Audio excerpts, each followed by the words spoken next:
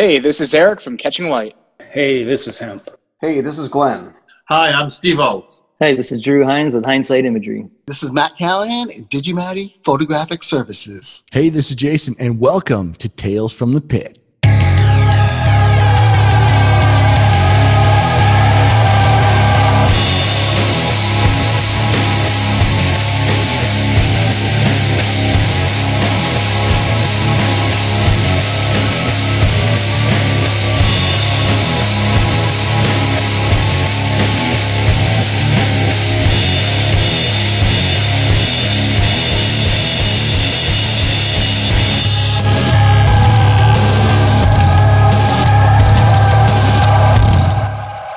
All right, thanks everyone for watching. On this episode of Tales from the Pit, we have a very special guest that we're really excited to talk about. His name is Justin Price, and I met him through In This Moment on their current 2019 tour. Justin, welcome to Tales from the Pit. Thanks for being here.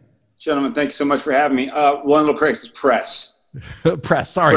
Yeah, P-R-E-S-S. I know. Believe me, man, I get all kinds of questions on how it's spelled or whatever. I was just like, is press really that foreign? It should be that easy, right? Right. Well, totally. No, thanks for having me, man.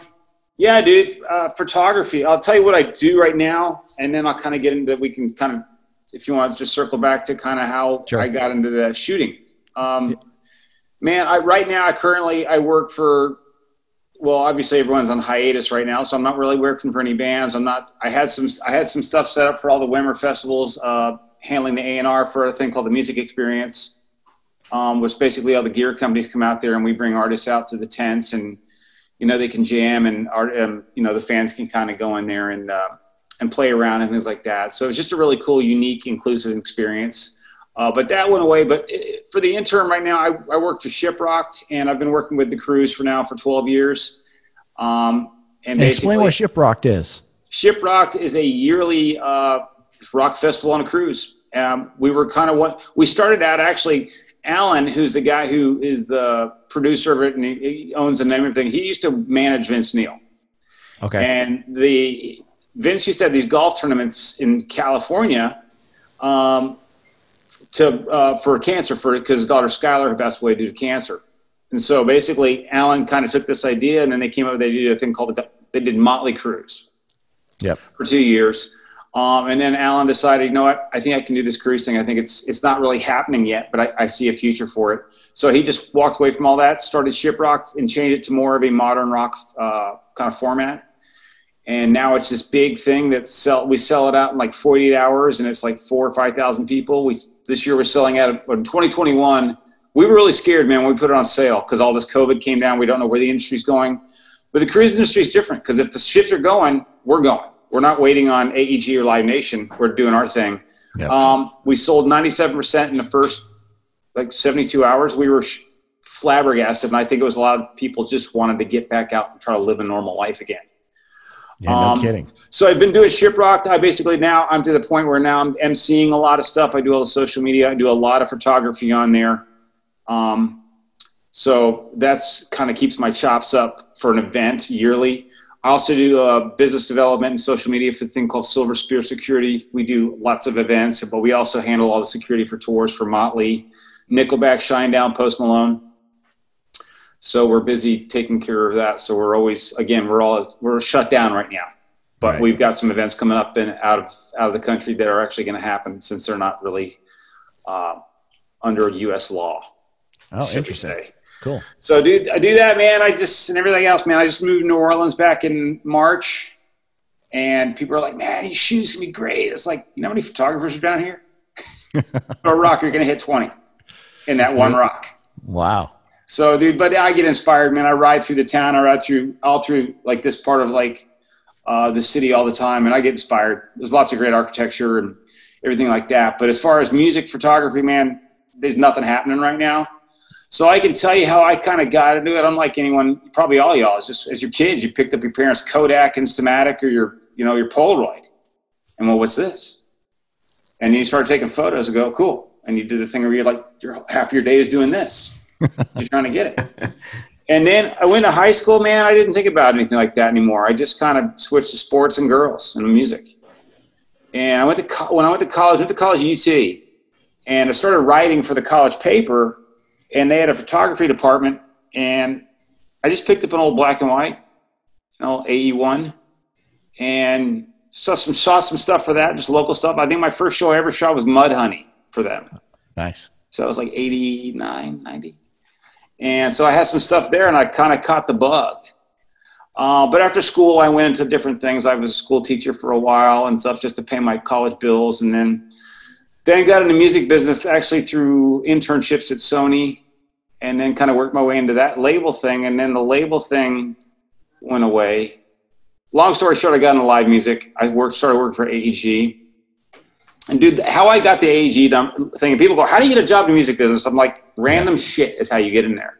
Yeah, there's like, you can get an intern and this and that and be part of that. But mine was basically, dude, I was like 31, way beyond internship. So I went to this new theater in Dallas. It's called the Grand Next Stage.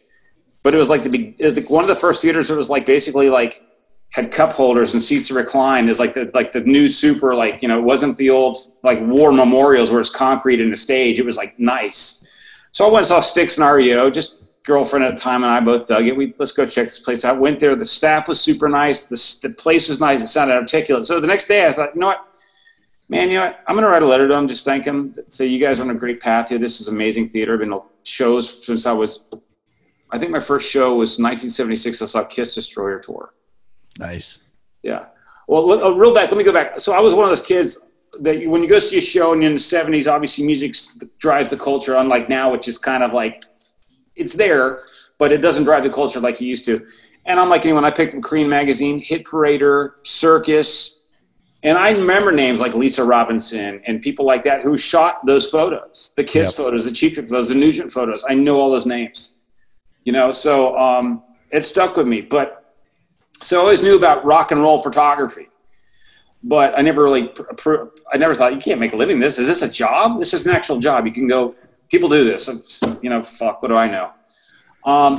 So, dude, I got the job at AEG because I wrote this really nice letter. The next day they called me and said, we got a letter you wrote. And we're like, yeah. It's like, do you have time to come in for an interview? I'm like, sure, random. Yeah, why not? So I came in there and they're like, well, we're looking for, they met me and we talked and said, we're looking for production runners. I'm like, what do they do? I said, well, you drive artists and stuff around and you pick up groceries and take care of the dressing rooms. I'm like, fuck, I'm in. Yeah.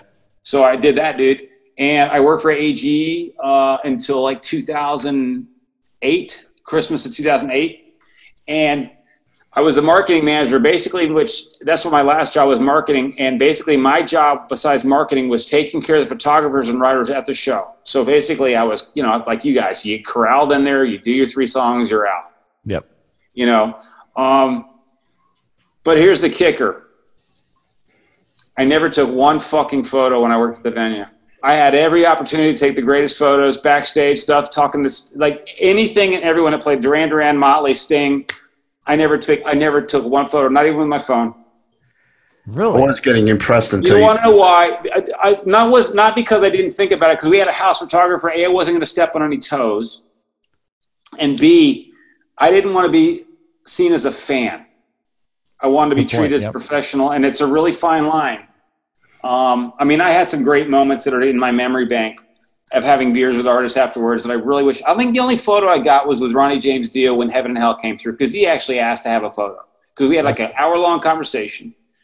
And for the life of me, I can't find that fucking photo. Oh, dude, that's such a class. Oh, man. Yeah. And you're like, God's sake. So I'm like, that's just part of it, man. But I never took a photo, dude. And I was just like, I'm kicking myself. So when I left AEG, I started a small boutique P&R company with a girl I work with at AEG. Her husband was doing it. And we're very similar, like rock and roll, metal, bands, all that stuff. So he had a partner that he didn't like anymore, and he was looking for someone to join him. So I came on board, and the first account we ever landed was Monster Energy. Oh, cool. Yeah. If you want to hear the story how we got the Monster deal, it's 3 minutes and it's hysterical. Go ahead.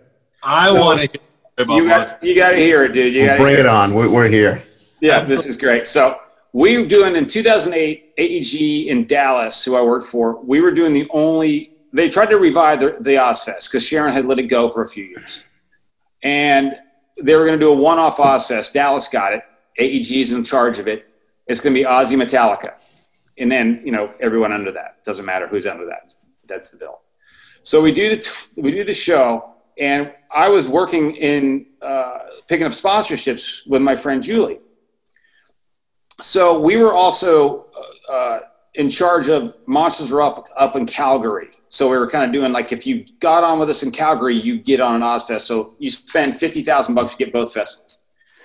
So we did that, and that one was like Ozzy, Priest, and then the Underbill. So we pick up Monster Energy because Monster at this time just was really new on the market. It just been out a year, and they just started a foray into the music side of things. They were like, they didn't know how to spend the money, didn't know what to get involved with. They were doing motor racing, and they thought, this one kid that got in with them says, you should do music. So they gave him in charge of the department. I didn't meet him in Calgary because he wasn't there. One of his under people were there, and I met her. She's actually now a pretty good friend, and actually she is married to the guitar player. And in this moment, it's a small world, believe you me. So is that Chris? So we met her. Well, we go down to Dallas like 3 weeks later, and we have Ozfest. Well, the guy who's going to be later be my partner, Kel, he's in a hotel by this football stadium. And it's the middle of the afternoon, it's production afternoon, day before the show. And he gets on, and he's going up to this room. And he goes, man, I'm sitting in the elevator. It's like 2 p.m, and this guy gets on, and he's shit-faced, absolutely loaded. And he goes, I'm standing there looking at this guy, and he's like kind of measuring him up and down. And the guy kind of pulls his head up, kind of drunk, and he's like, and Kel, the guy was wearing a Keel shirt. Remember Keel from Oklahoma? Oh, yeah. He goes, dude, who the fuck listens to Keel? They struck up a conversation, went out of the elevator, one drunk, one sober, and they talked and talked and talked. And basically by the end of that conversation, says, hey, man, I run Monster Energy's music division. I think I need PR. I want to hire you, because Kel told him what he did. So that's how we got the deal, over a fucking Keel shirt. Oh my like if he was wearing a fucking Slayer shirt, we would have never got that fucking deal. That's awesome. And Keel too. I love Ronnie Keel. He's awesome. Yeah. So I started working for them when we were picking up these accounts, but Monster gave me entree into getting back into music, live shows, and shooting because we needed product photos. So I started picking up the camera. I went out and bought I think the first camera I went out and bought with some money I had was the 40D, Canon 40D. Yep. Decent at the time, 10 megs. I think it came with a kit lens, which I never used. I just threw a 50-1.4 on there. It was like a Sigma, and just started there. And I was like, okay, I'm getting this again. I'm getting back into the feel of it. And I'm still shooting some film. But when I was shooting film back in college and after college, when I would shoot it, I was mostly big into going and shooting cemeteries. Angels and this atmospheric stuff, just kind of growing up as a kid in the horror. And a lot of that was actually sell those things. I was actually selling these prints, you know, it's medium format, 16 by 20, whatever. It looks gorgeous framed. Awesome. So I was like, cool. But we rolled into the digital age. I think the first digital camera I ever got, dude, Fujifilm put out this 2.2 megapixel. And I can't remember the model. You know, it was this all-in-one bullshit. Yeah. I was like, man, the digital world, what's this about? Yeah. Yeah. So years later when I got the 40D, which was like a hot rod compared to that thing. And as I start moving up the food chain, you started getting into the 5Ds and everything else, and the 1DXs and stuff like that. So, man, I just started shooting. And then I started, local, like, makeshift blogs that were like, because a lot of these PR people, man, they're just looking for someone in the city to shoot their artist, man. You shoot for Dallas Music Guide. I don't know what the fuck that is. Yeah, you're on. And you just start picking up these things, man, and you're turning in your work right away, your quality work, and you're getting out there and you're making a name for yourself, not being an asshole and not being pushy. You give them what they want, and I started picking up gigs, just shooting, man. And I was just shooting. So I kept the point of shooting, and I started making friends with bands. And then they'd ask me to shoot some stuff, and I'd make a little money doing it, but I was only because sometimes I asked for money because I didn't want to do. I didn't want to be the guy who's free, because then basically you're shortchanging anyone who's trying to make a living. Right. And I never wanted to do that. I said, hey, I'll do it, but I'll charge you this much. You'll get these shots, but I'm not going to be like, yeah, man, whatever you need, bro. I'm your buddy. No, this is a business. All the shit I had used cost film, and I don't want to shortchange my friends who are actually trying to make a living doing this. Because if they would have said, well, if I wouldn't have been confident in my skills to actually be asking for money, I would have just given the gig to someone else. because that's Right. I wanted that kind of build that kind of sense of community and be stand up in a position. And sometimes in a business, you guys all know there's some real shady, shifty fucks that will undercut you just to get the gig, and it sucks. All the time. Yeah, absolutely. Yeah, man. So yeah, man, I've just been shooting. So that was like 2009 until now. And then when I met you, Jace, I've gotten to know I'd known Maria and the band from working with Monster for so long, and they were coming on Shiprock. I got to be buddies.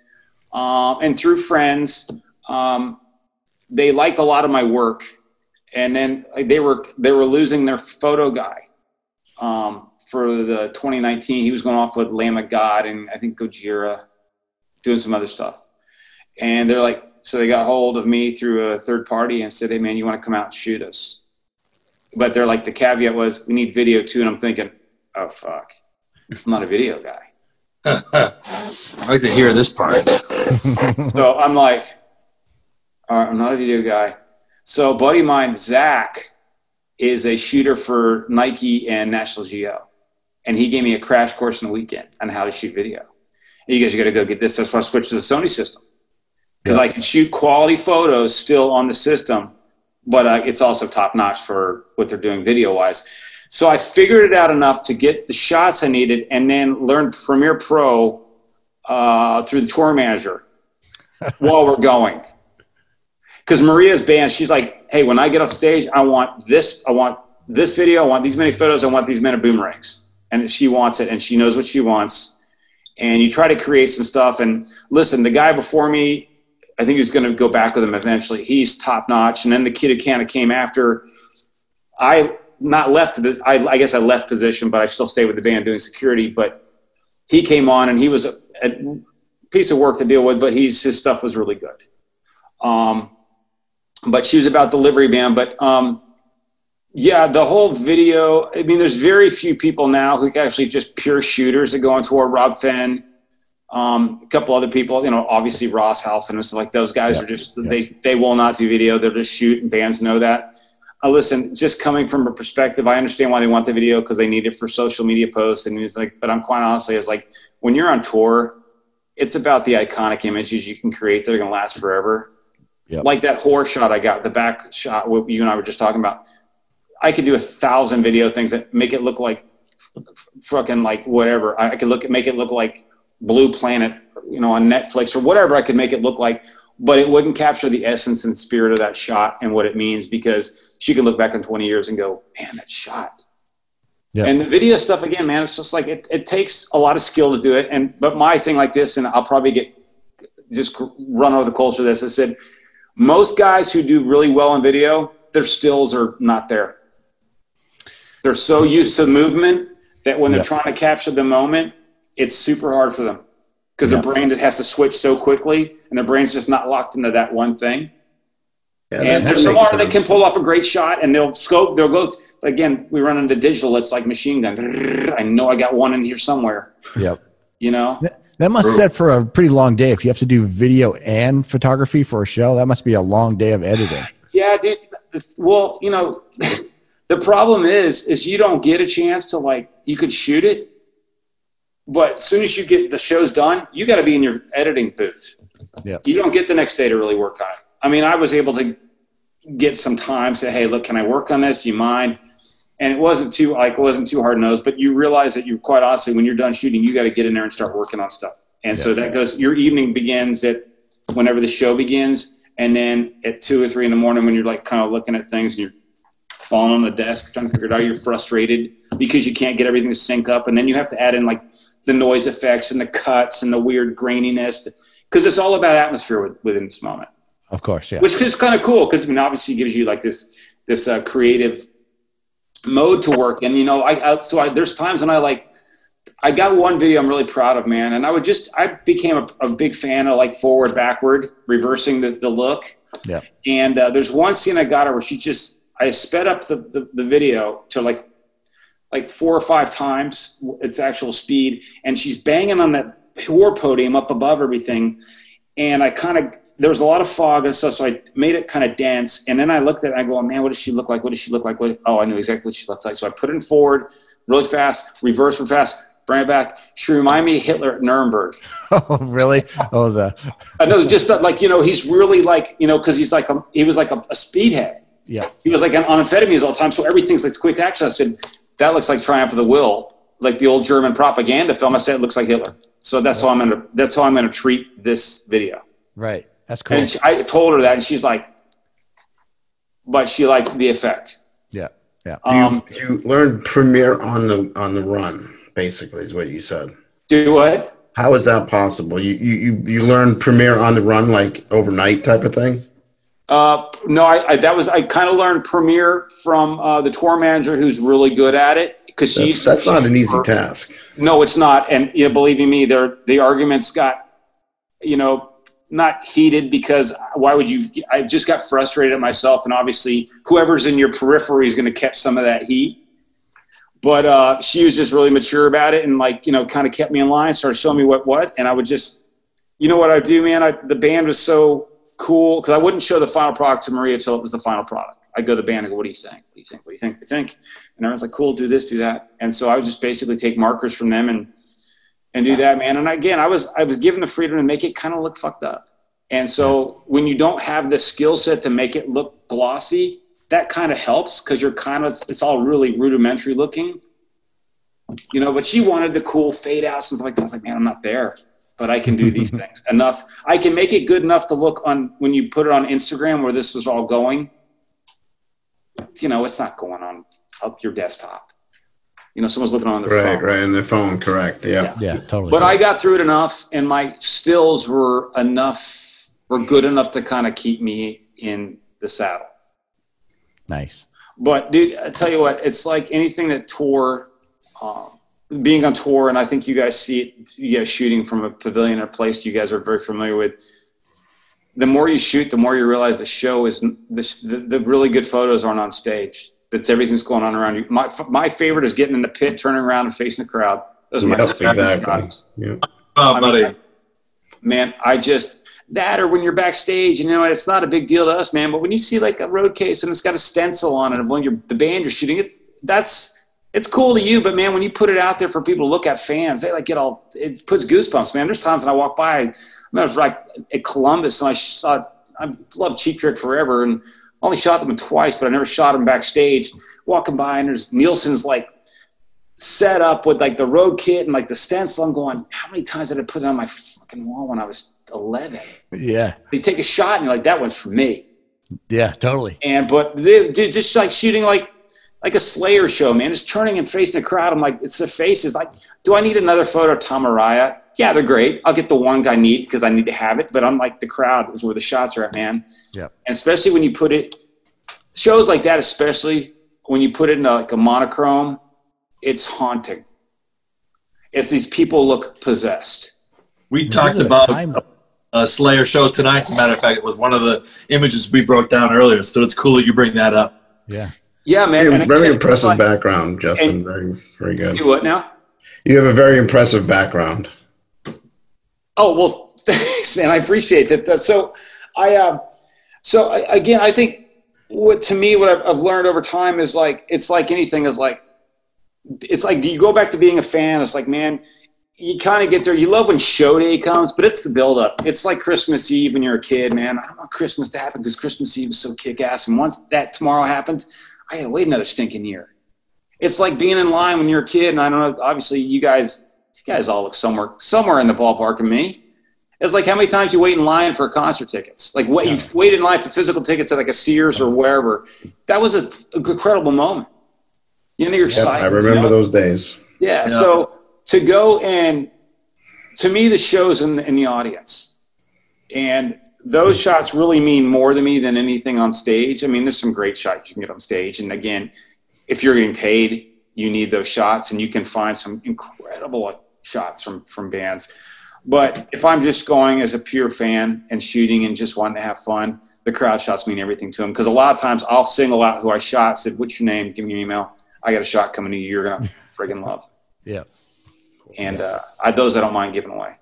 Because that's kind of like, you got to pay this stuff forward. You got to get some good karma.